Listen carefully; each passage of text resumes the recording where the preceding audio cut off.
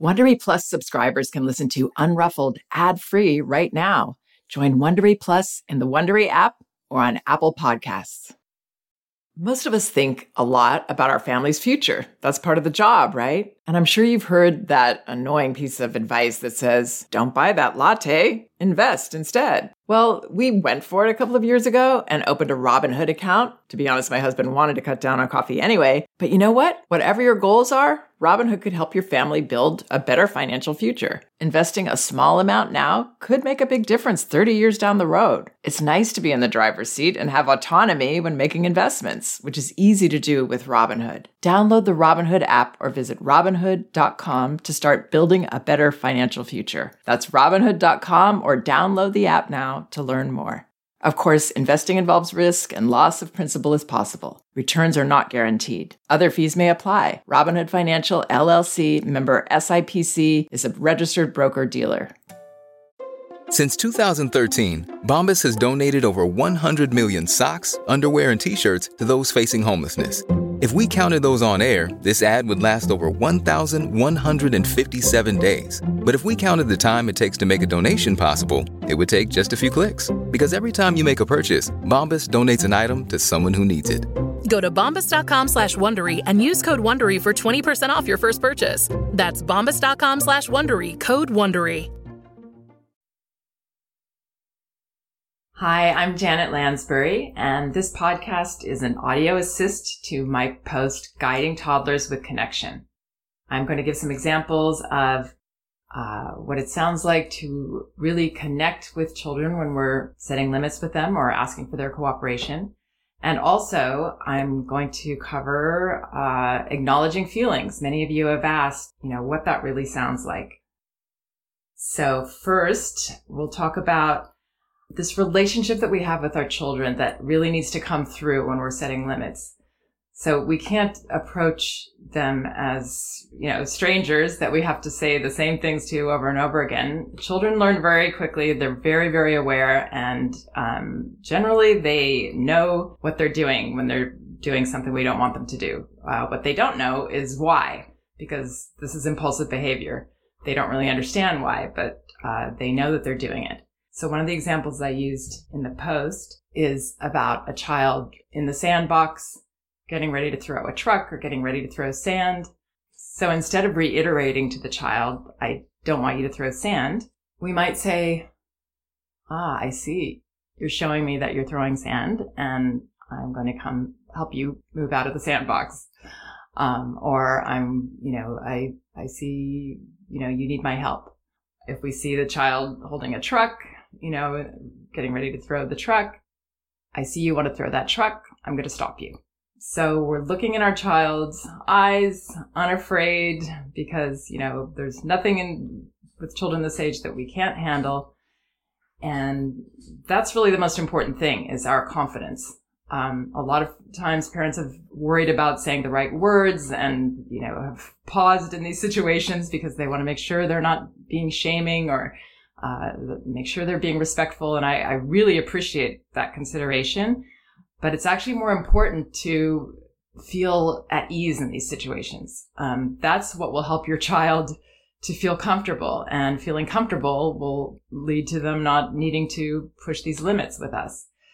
So providing that comfort means being confident more than anything else. And, one thing I said to these parents recently was, just maybe you could try pretending that everything you say to your child, every decision you make is absolutely perfect for one day and see how that feels. Because I find people are overthinking these things so much. So we're making these intimate connections with our children. Another common one is the older child is playing very roughly next to the baby. Now, this is very seldom an accident.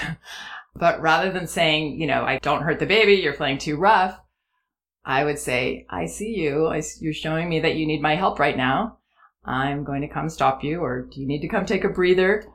I see you're showing me you're feeling out of control. You're feeling a little rambunctious next to your brother. So again, the words don't matter, but the intimate connection of knowing each other and both of us in a relationship together, that's what matters. That's what makes a difference. So acknowledging feelings. Let's jump to that.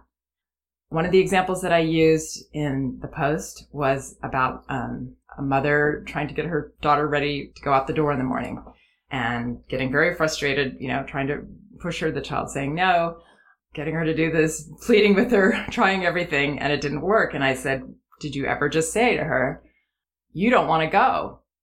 And she said, no, I didn't ever say that. So without, qualifying it, saying, oh, you don't want to go, but we have to go, and just kind of brushing it off that way, it's very important to really let these feelings sit. And it's scary because we feel like we're going to make it worse, or we're going to make them hold on more, or we're going to give them permission to stop this train that needs to leave. But actually, it's the opposite. When they're able to say it and we're able to say, yeah, you really, really want to stay here. I see you don't want to go today. Just leaving it at that. Then, our child can feel it and know that we're not bothered by it. And then that's how they get over it. That's how they express it and feel understood, feel connected to us. And then they're able to move on, because we're not saying you don't want to go and we're going to stay. We're saying you really don't want to go. And it's okay that you don't want to do things that you have to do sometimes. So we're going to continue to insist, but in our voice, in our body language, we are very settled in our decision. And then we're able to acknowledge the child's perspective very comfortably. So not brushing these things off. Oh, you're upset, but we really have to do this. You're upset. You're not liking this right now. Take that leap of faith in your child to give them that real acknowledgement. One of my recommendations for acknowledging feelings is speaking to children in an empowering manner. So instead of speaking in a sympathetic voice, for example, today a parent used the example in a message thread about her older daughter didn't like it that the baby was in her old high chair, which makes a lot of sense to me. And knowing that a lot of other feelings are getting expressed through this incident that really have nothing to do with the high chair. The whole feeling about this change, this big transition in the child's life, and all the sadness and fear that goes along with it.